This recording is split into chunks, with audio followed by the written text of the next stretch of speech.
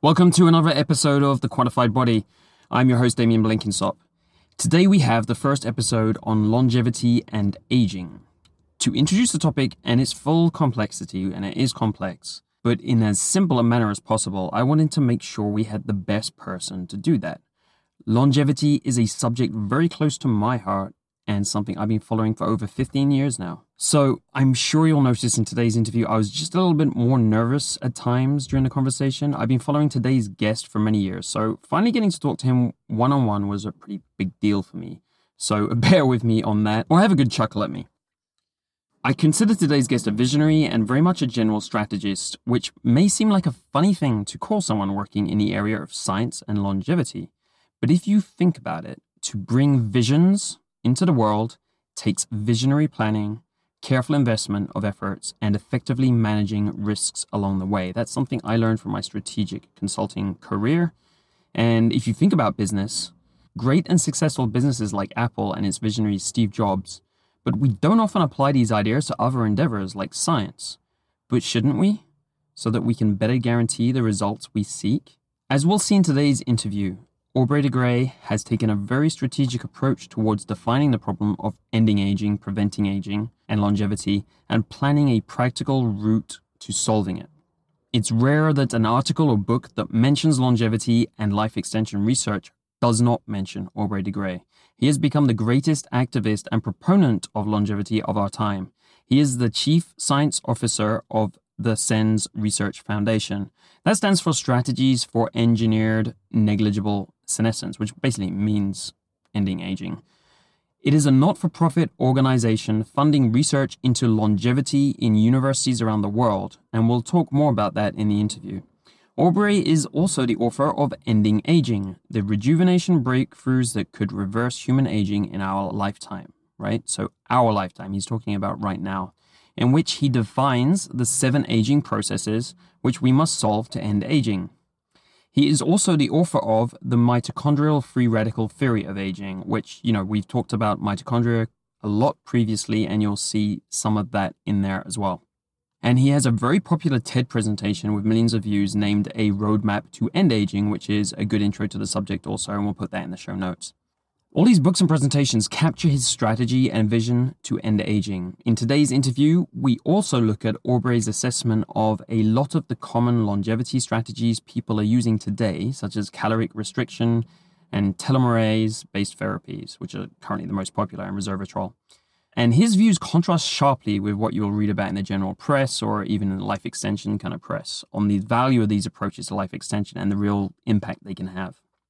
As usual, to get the show notes, the list of biomarkers talked about, the apps and labs, and links to all of this stuff and everything mentioned in the show, and the transcript of today's interview, you can go to thequantifiedbody.net/episodes, and this episode will be listed at the top if it's new, and a bit further down if you're listening to this a bit later.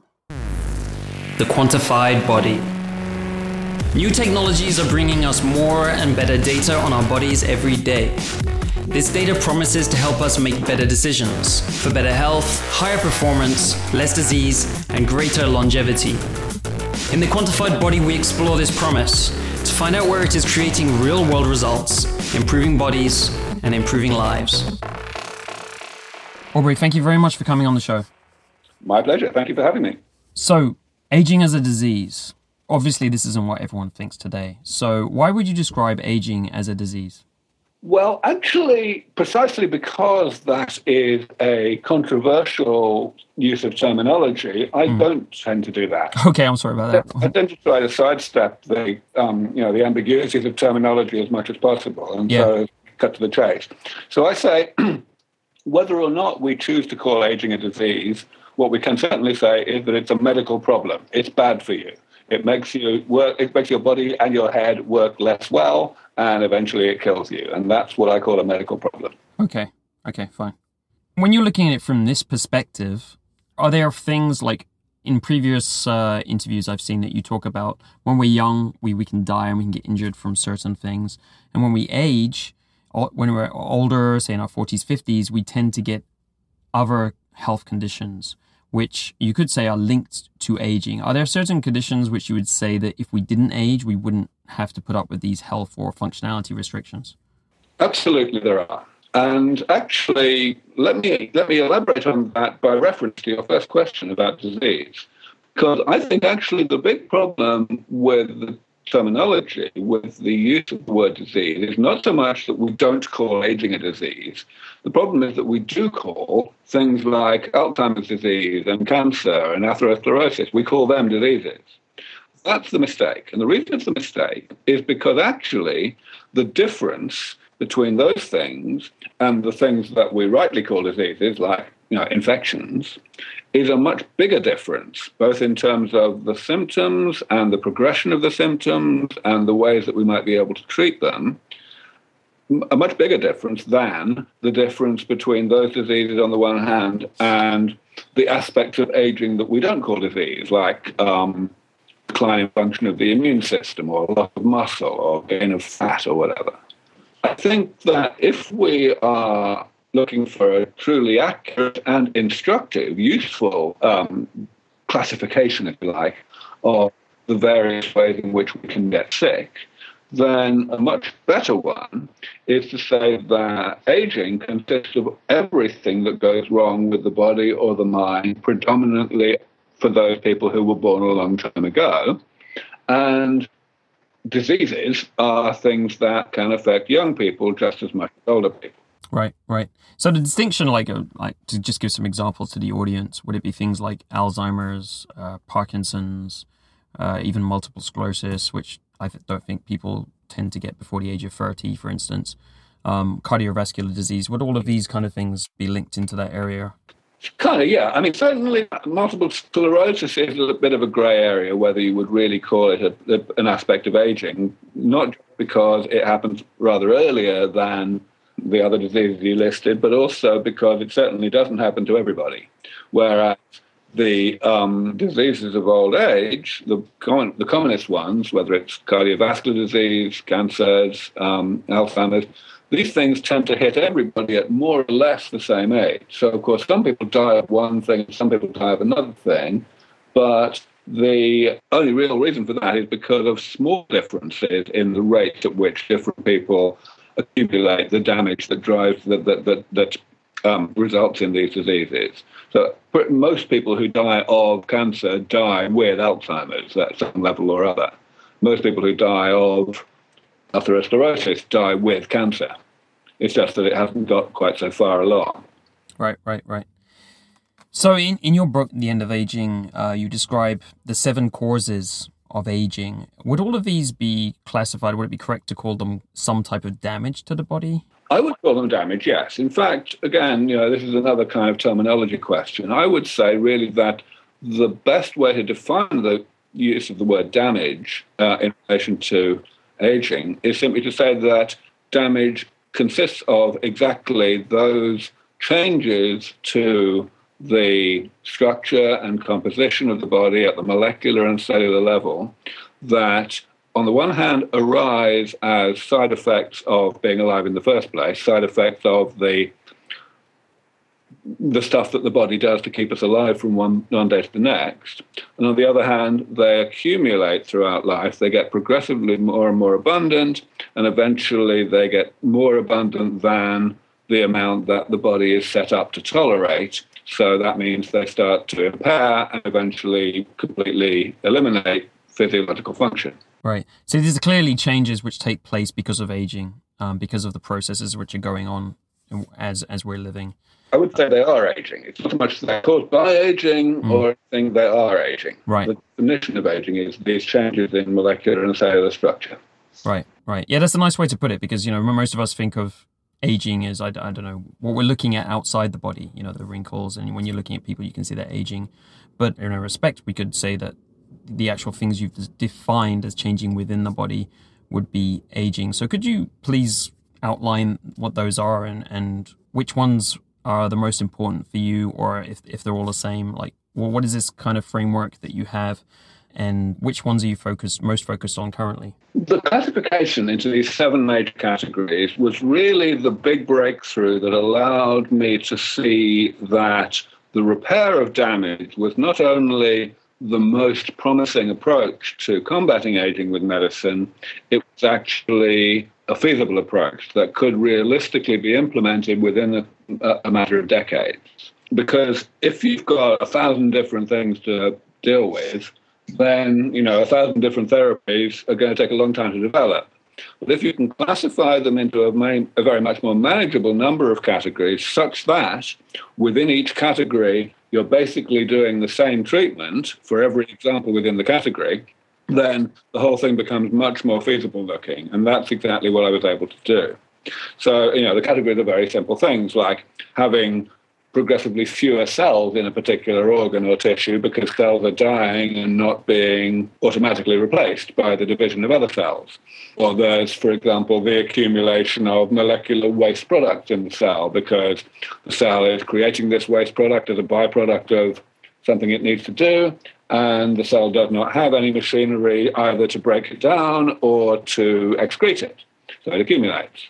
And each of these things we can look at and we can point to particular diseases and disabilities of old age that are predominantly caused by one or another of these things. So that's what we work on. And yes, we feel that all 7 of these categories of damage are equally important. Certainly, well, there's one exception, I guess, which is mitochondrial mutations, where we can't 100% certainly say that it matters as much as the others. Actually, it might even matter more than any of the others, we don't know. But all the others, we can say they matter pretty much equally as much because we can point to a particular major age-related pathology, kills people at more or less the same age, that is mainly driven by that type of damage. I see. So you're saying that a pathology can be linked to each of these aging processes? Yes. For example, molecular garbage inside the cell that I just mentioned.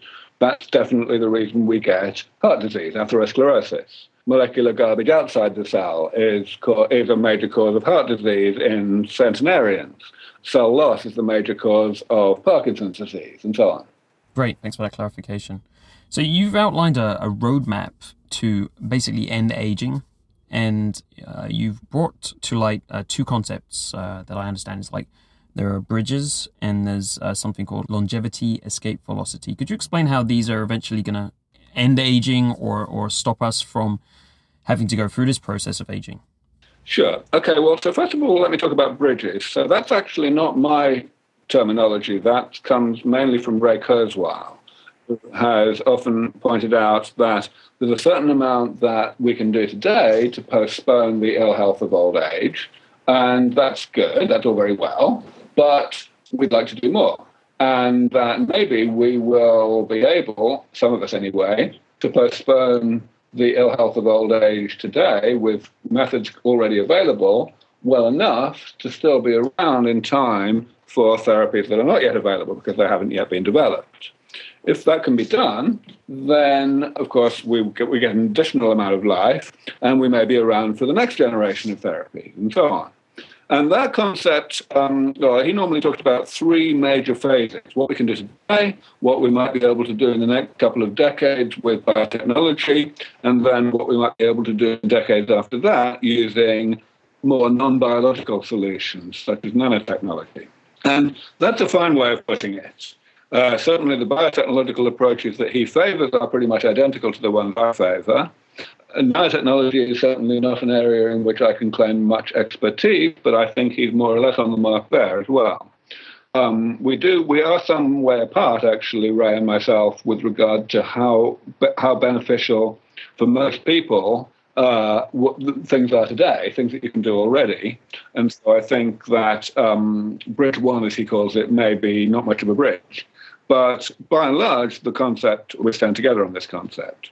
So the phrase longevity escape velocity, which you mentioned, is indeed a phrase that I invented. And here I'm not splitting the process of getting from here to indefinite longevity into a particular number of phases, like 3. I'm just saying that once we get a certain way along this process, we're safe because we will be improving the quality and comprehensiveness of these therapies fast enough to stay one step ahead of the problem. Essentially be repairing the damage that we couldn't yet repair well enough that the overall abundance of damage will at no point reach a level that exceeds what the body is set up to tolerate. Right. And this relies on the concept that, like medical technology, that biotechnology will be advancing exponentially. Oh, not at all. Rather than... Not at all. So okay. This is something which, again, like Kurzweil has talked about a lot with respect to information technology, that we can see this accelerating change where progress is made at a faster rate as time goes on. In the case of longevity escape velocity, that may well happen, but the key point is it does not need to happen.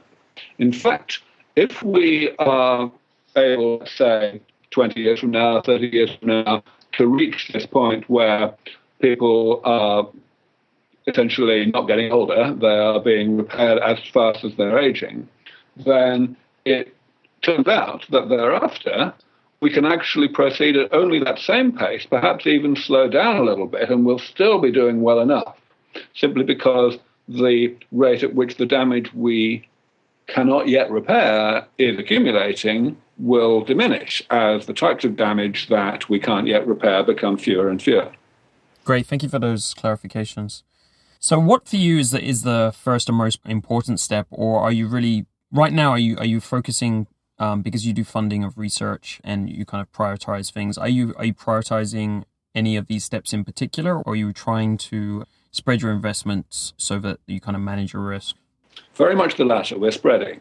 We have our fingers in all of these pies because we feel that we'd feel pretty stupid if we focused on some of them and then the other ones didn't get done by us or by anybody else, and people carried on dying on schedule, even though most of the problems have been fixed. Right. I feel that we need to make sure, especially for the areas which are least fashionable, are being most severely neglected by other people, that it's vital for us to move forward. And in fact, that is the only criterion that we use that really does determine what we choose to work on and not to work on. So the real manifestation of it is that we do very little work in stem cells. Stem cell work is very limited simply because so many other people are already working in that area. It's very burgeoning, very fashionable. So our effort would be a bit of a drop in the ocean, whereas we are, the leading group working in many of the other areas. Great. So basically you're choosing the least fashionable topics, yes, so that the things get pushed on. And we actually do need to fix all of these problems. I mean, that's your assumption, in order to extend life and create longevity. That's right. I don't think it's even an assumption. I think we know it. Okay, great.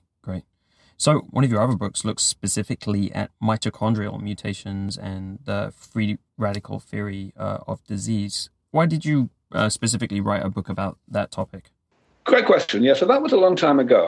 That book was published in 1999. It's actually the only other book I've written. I've only written 2 books total. It was simply the first area that I got interested in. When I decided I wanted to work on aging with a view to doing something about it, of course, I started out knowing nothing about the subject. In fact, I didn't know all that much biology. I had been a computer scientist for my research career until that point. So I had a lot to learn. And it just, obviously you learn some things before other things, just by random chance. I ended up gravitating into the area of mitochondrial mutations as my main focus before I got interested in the other things.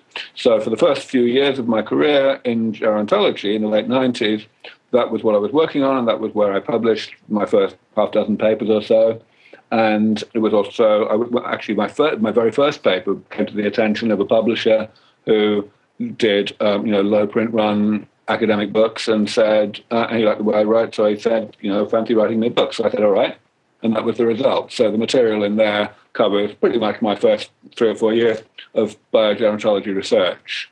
And it actually was also the de facto, it was my PhD. It was submitted to the University of Cambridge and they gave me a PhD for it. Oh, great. So would everything you wrote in there still be valid today, or are there things that you've discovered which would you'd change some of that? So the fantastic thing is that more or less everything is actually still true. There have been, of course, some minor discoveries that have changed things, but the broad swathe of what I was writing there is certainly still true, with one big exception.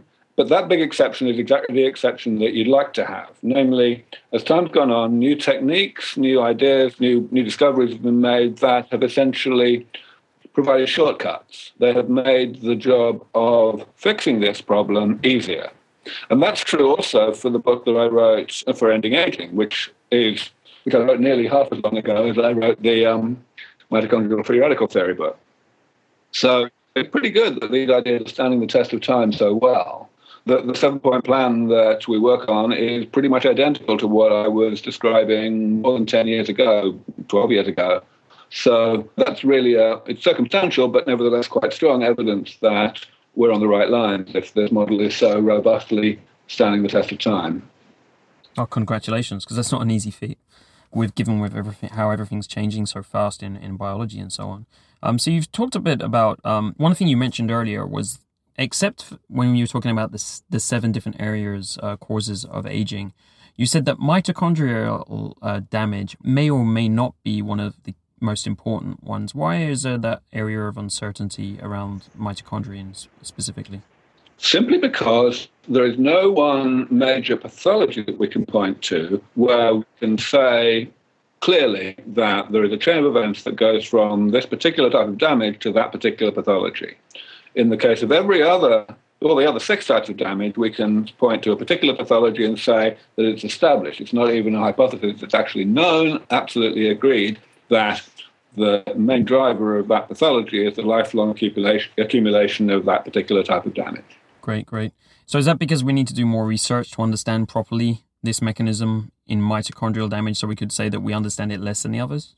I don't think so, actually. I think the reason is as an actual fact of the biology rather than about an understanding of the biology.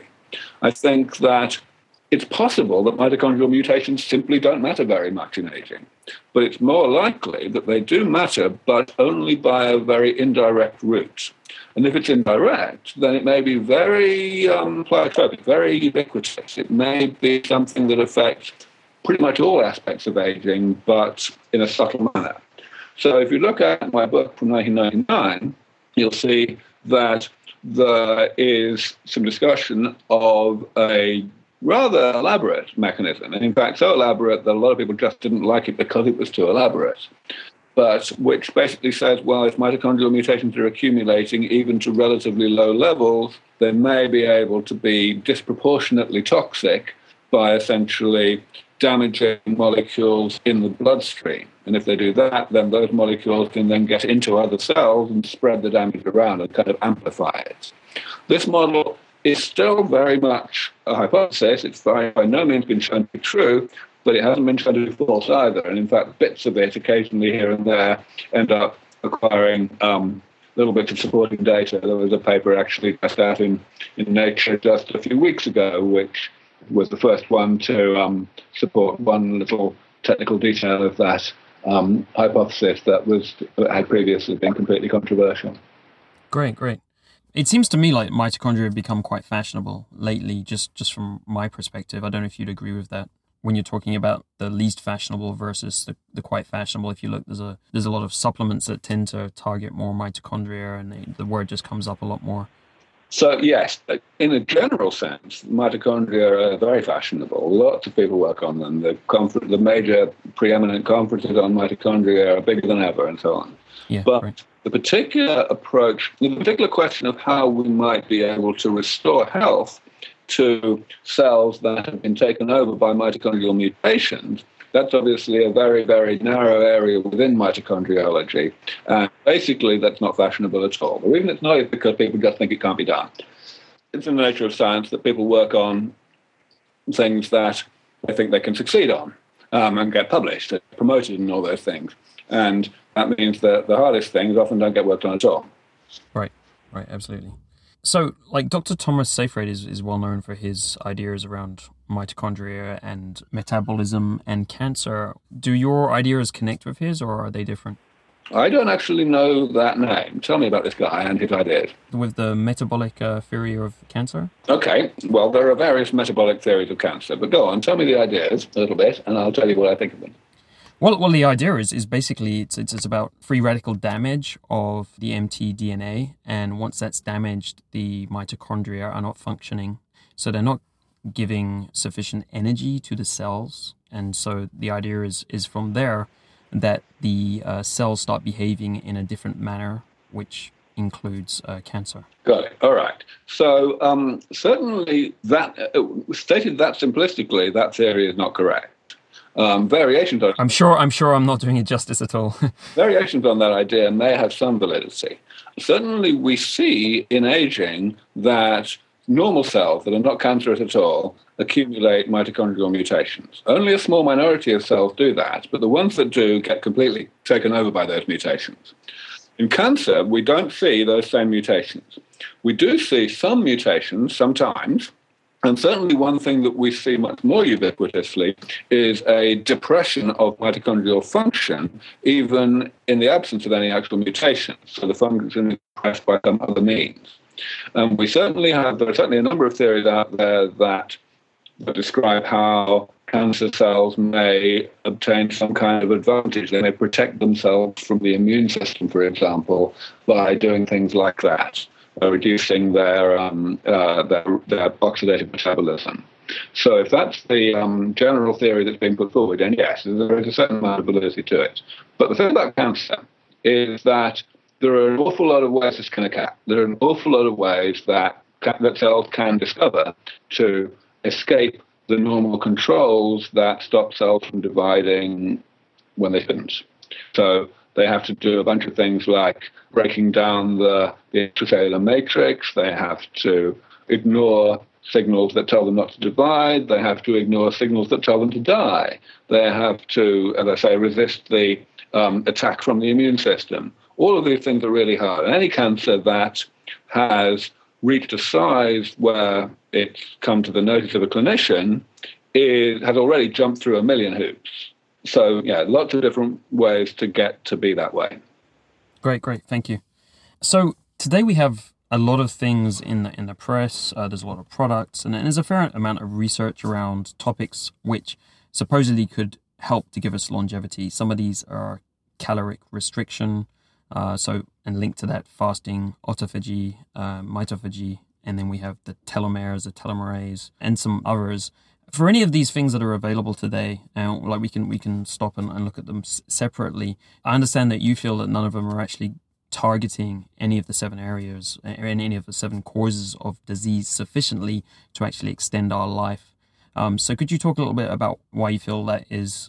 Perhaps you want to tackle the biggest one, which is caloric restriction, for example. Yes.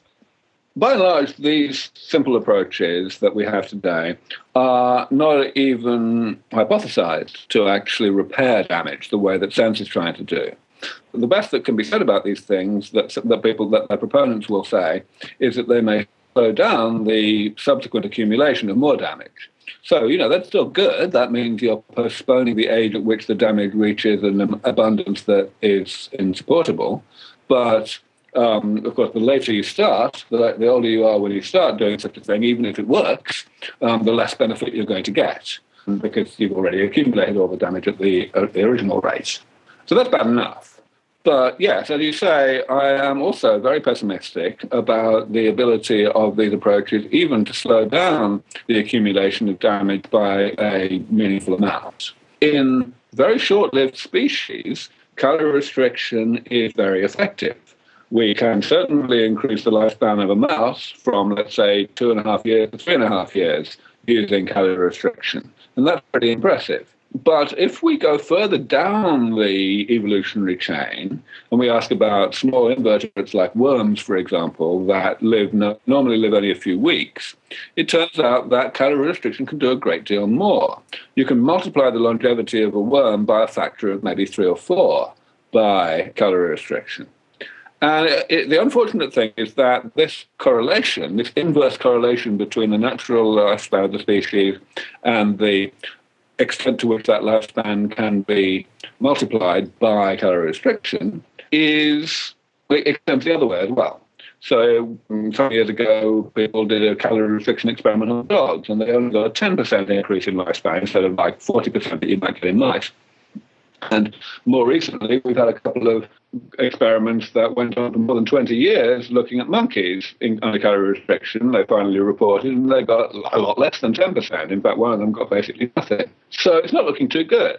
And the worst of it is that this is what we should have expected, because it's actually what's predicted by evolutionary theory. It's basically simply because long famines are not so frequent as short famines, we are unlikely to have the ability, to have evolved the ability to respond to long famines in a manner that would increase our evolutionary fitness. Whereas short famines, we experience frequently enough, irrespective of how long the natural lifespan is, that it makes sense to have that ability.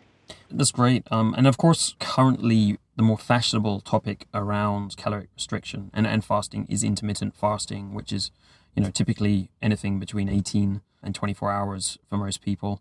Do you have a different view of that and the idea that it switches on autophagy, which can, help to clear up some of cell debris? No, I do not. No, I do not. It's absolutely the same. The kinds of metabolic changes and gene expression changes that are induced are basically identical to a good approximation.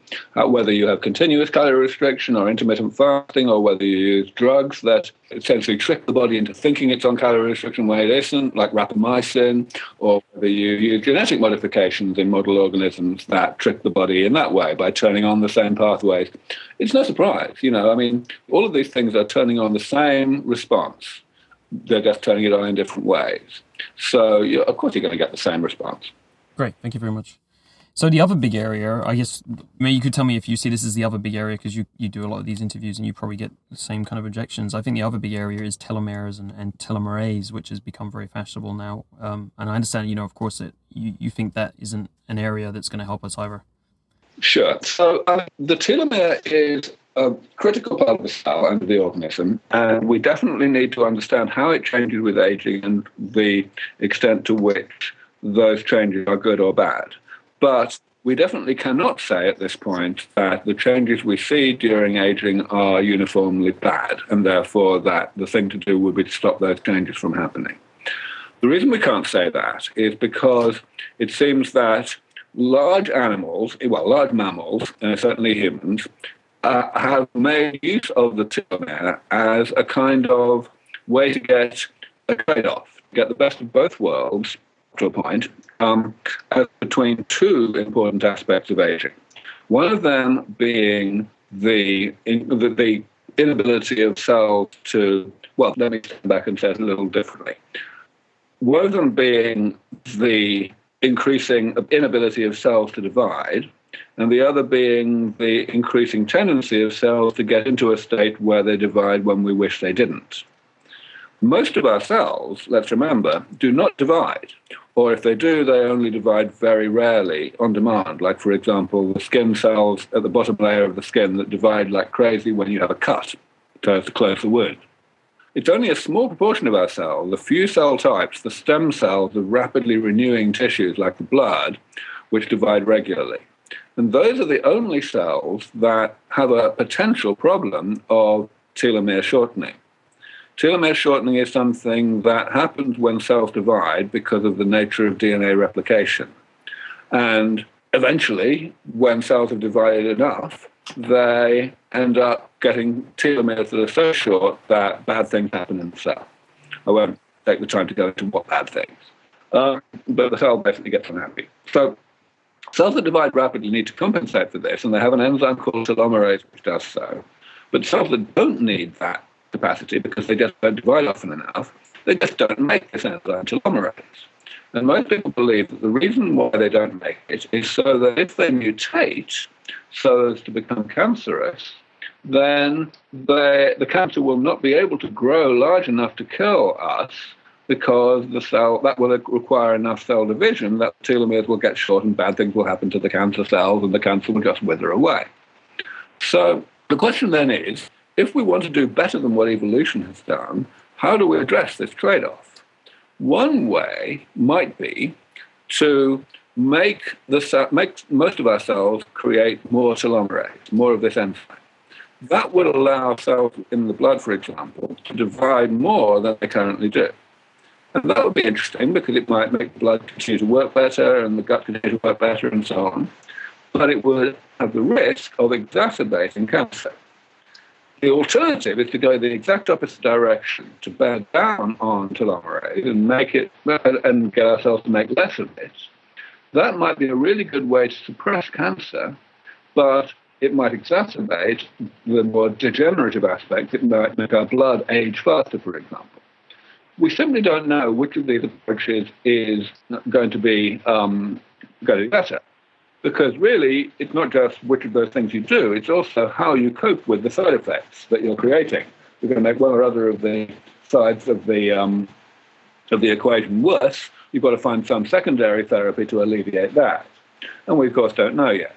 So a number of people are working on the telomerase stimulation side of the equation, trying to rescue the aging of dividing cells by giving them more telomerase, and then trying to find some other way to deal with any cancer problems that might arise. And we're going the other way. We're saying let's deal with cancer by suppressing telomerase, and let's use other methods to deal with the cell division problems that might arise. Right. And that seems to be because cancer is one of the most sure things which is actually going to kill us, versus the other side of the equation tends to, you're saying, is more of a functional impact rather than a kind of end of life kind of impact. Well, I wouldn't quite put it like that. I mean, there is still a big question over the extent to which telomere shortening really contributes to pathologies of old age. Definitely, telomeres get shorter in blood in older people, but nobody's really been able to show they get so short as to be, to cause loss of function. So we may actually be not need to worry about that in a currently normal lifetime. But for sure, if we were to suppress telomerase in the manner that I've been talking about as an anti-cancer therapy, then we would create a problem, even if the problem doesn't already exist. Right.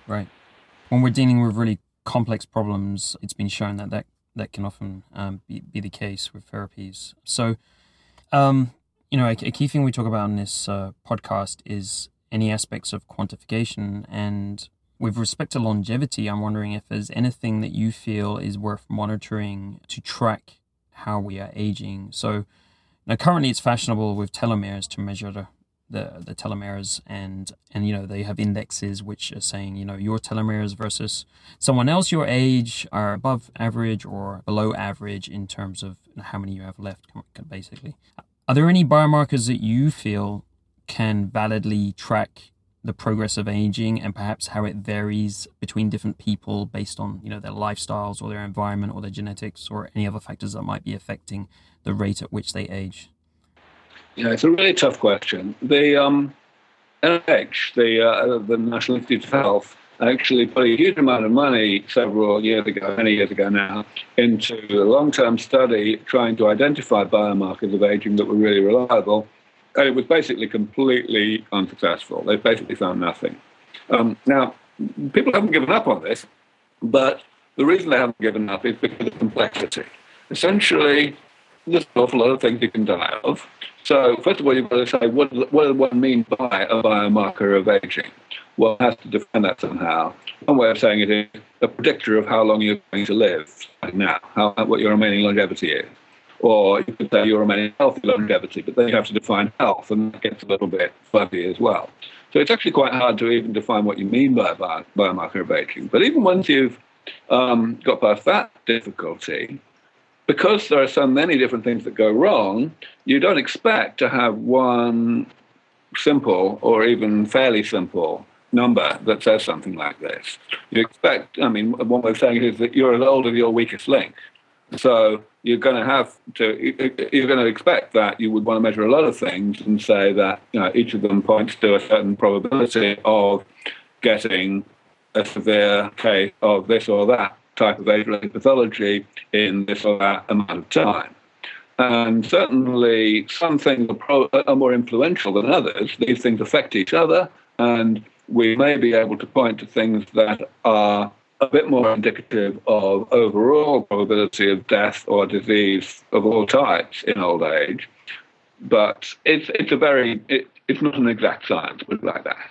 When I've been lucky enough to have my biological age tested, which I've been able to do maybe 4 times now over the past decade or more, the tests I've been able to get done on me involved measuring probably 150 different things in my blood, as well as all manner of physiological and cognitive tests. So, there's no one number that comes out of that. Really, there's no one useful number. The only thing that really usefully comes out of it is what to pay most attention to, what seems to be changing more rapidly or seems to be a problematic level for those of other people of your own chronological age, those sorts of things. Right. So those 130 markers, would many of them fit within your 7 areas of damage? Kind of be related to that? Oh, certainly. Okay. Certainly not, no.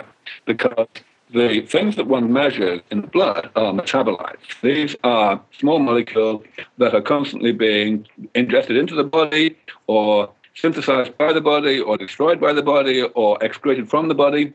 The bloodstream is just this pipeline, right? It's just this network of roads that take things from one place to another. And particularly it's short-lived molecules, whereas the 7 types of damage that I talk about are types of molecular or cellular change that accumulate over time.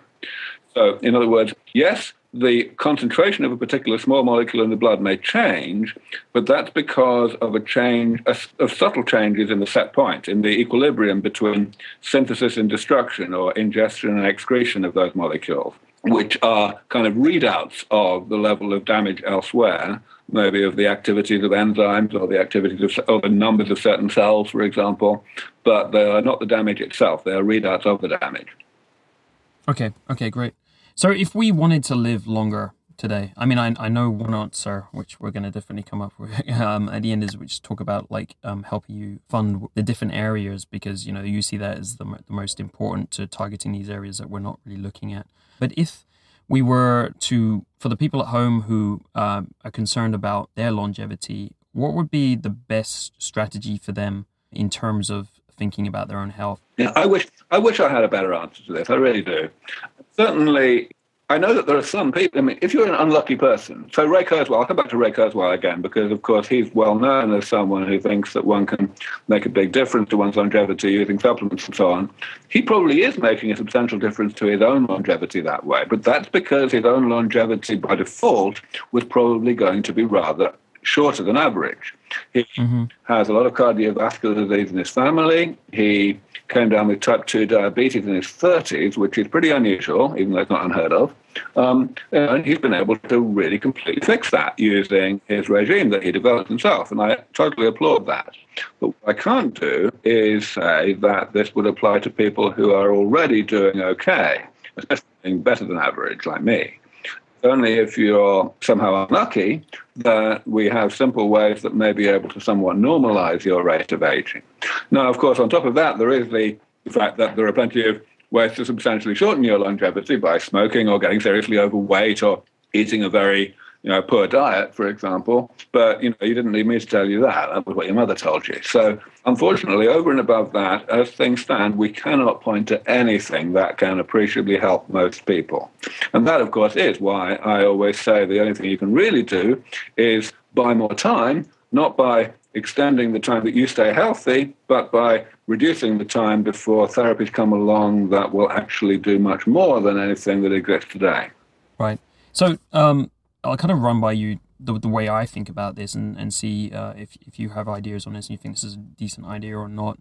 The way I talk to my friends and stuff when they ask me these kinds of questions is that I say, well, basically you want to manage your biggest risks, right? So if you have, like you were talking about, like Ray Kurzweil has cardiovascular risk in his family. So if, for instance, you had a 23andMe or other set of genetic tests which point out that with some probability you have, for instance, I have a higher risk of lung cancer than most people, and a couple of other things in my profile, and people have different risks.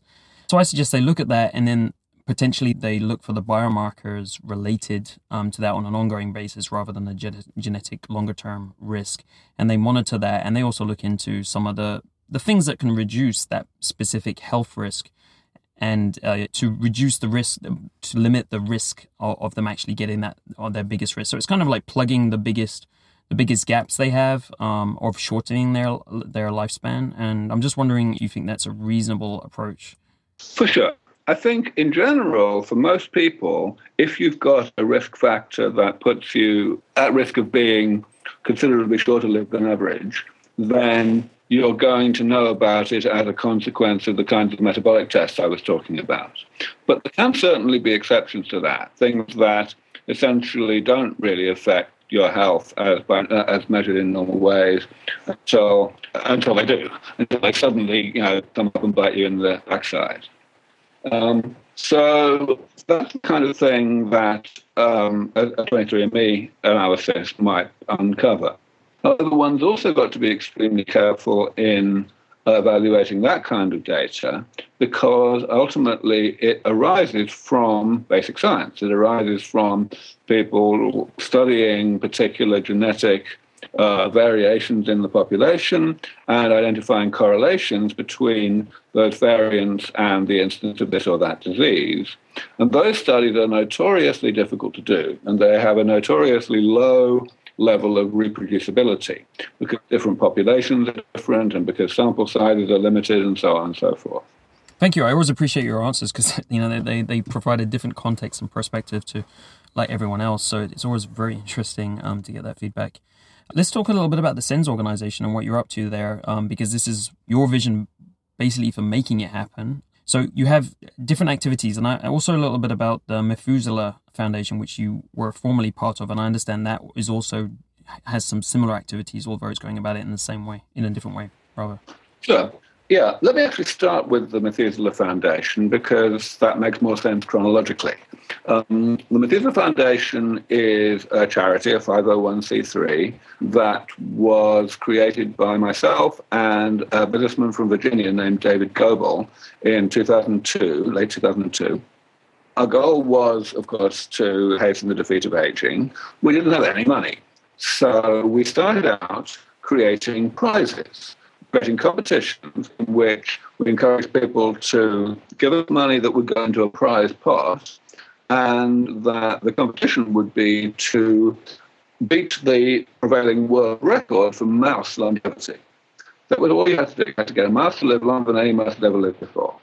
And it was, of course, we weren't saying how it would be done, and we set things up so that even a small improvement would be enough to win some proportion of the prize pot.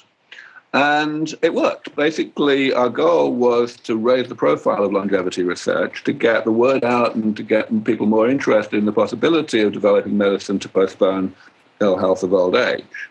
But we were bringing all this money in. Around about 2005 or so, we had enough money that we felt we could spend some of the prize pot in advance on actually pursuing specific research projects. So that's what we started to do. And things started going pretty well in that regard. But then we had a problem, which we started to recognize in about 2008, which was that if you're a research organization, you've got to obviously make sure that you impress people with your competence and you've got your feet on the ground and everything like that. You're doing the right stuff. Whereas if you're a PR organization trying to get people motivated and so on, then you want to be rather the opposite. You want to be very populist and superficial and glitzy. So we felt that it would actually serve the mission better if these two themes of our activities were pursued in two different organizations, which would thereby be able to have very different styles of discourse, styles of communication. So that's why we created SENS Research Foundation, which was founded in 2009. SENS Research Foundation, of course, is also a charity, a 501c3, so anyone can get tax back. And actually, because this is going out internationally, I should probably mention that we have a subsidiary in the UK which is able to take tax-deductible donations not only from UK citizens, but also from most of mainland Europe. And if anyone wants to know about that, they can contact us on the website, and we'll tell them more. Thanks. We'll put all the links in the show notes. Excellent. Thank you so much.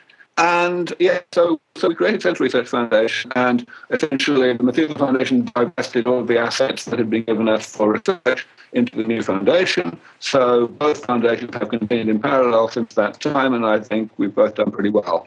It's pretty good. So SENS Research Foundation, to go into a bit more detail, we're headquartered in Mountain View, California, just a little south of San Francisco. And we have about 5,000 square feet of space in our facility, most of which is lab space. We have a variety of projects going on here, but actually more than two-thirds of our research budget is spent not in our facility, but rather in funding university labs, again, mostly in the USA, but some elsewhere. We have one in Cambridge, outside Cambridge, at the Pegram Institute. And these projects are focused on all of the various areas of research that SENS describes. Yes, and I don't think we've said actually what SENS stands for.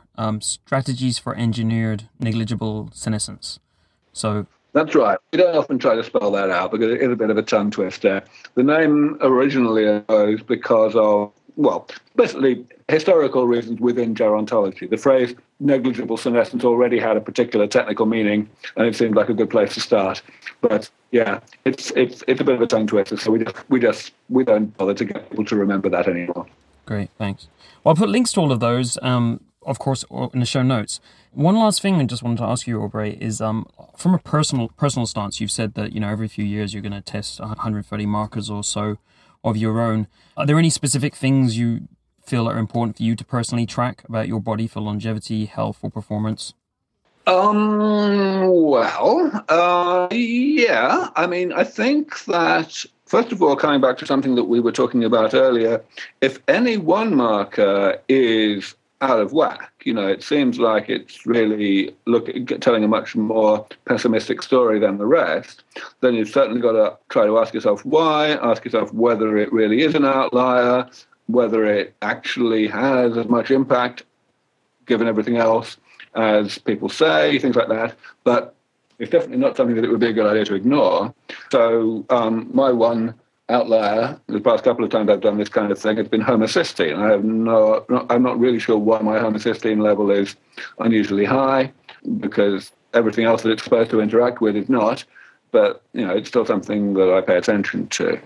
Apart from that, well, I can certainly say that there are certain things that I feel are really at the nexus of metabolism, things that really, if they're extremely good, then you're pretty safe, whatever else is pretty much whatever else is happening.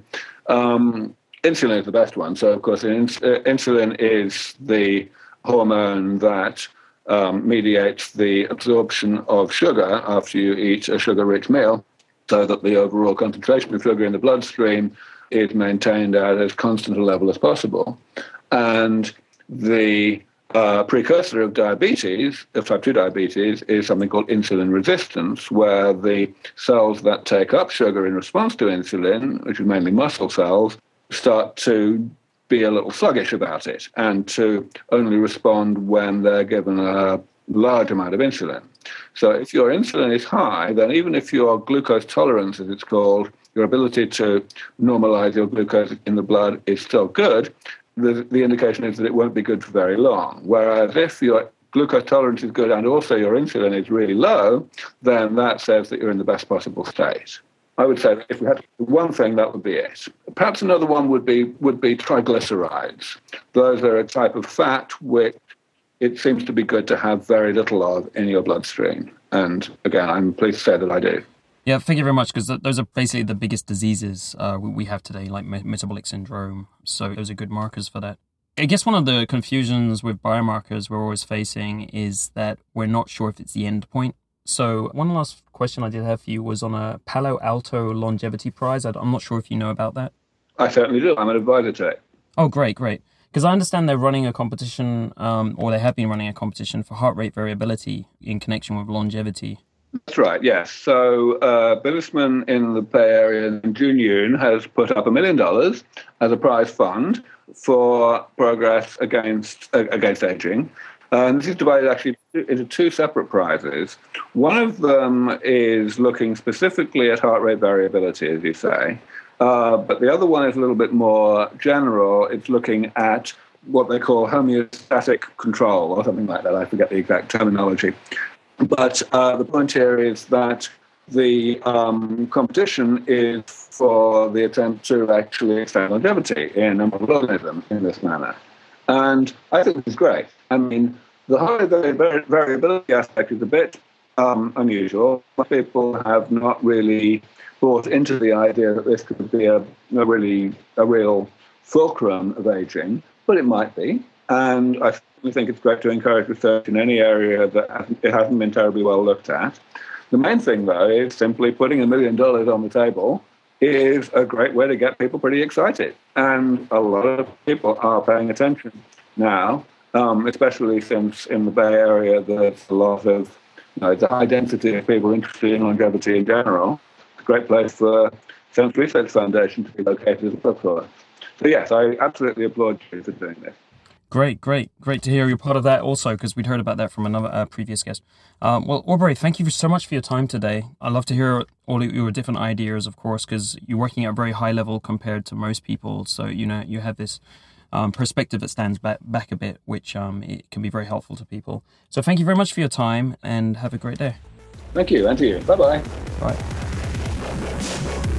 To get more of The Quantified Body, subscribe on iTunes or go to the website thequantifiedbody.net. That's thequantifiedbody.net. You can also follow us on Twitter and Facebook. On Twitter, we are at twitter.com/quantifiedbody, and on Facebook, we are at facebook.com/quantifiedbodypodcast. If you've got feedback or requests for the show, you can email them to me at damien@thequantifiedbody.net. That's DAMIEN @thequantifiedbody.net. Thanks for joining the show this week. See you next time.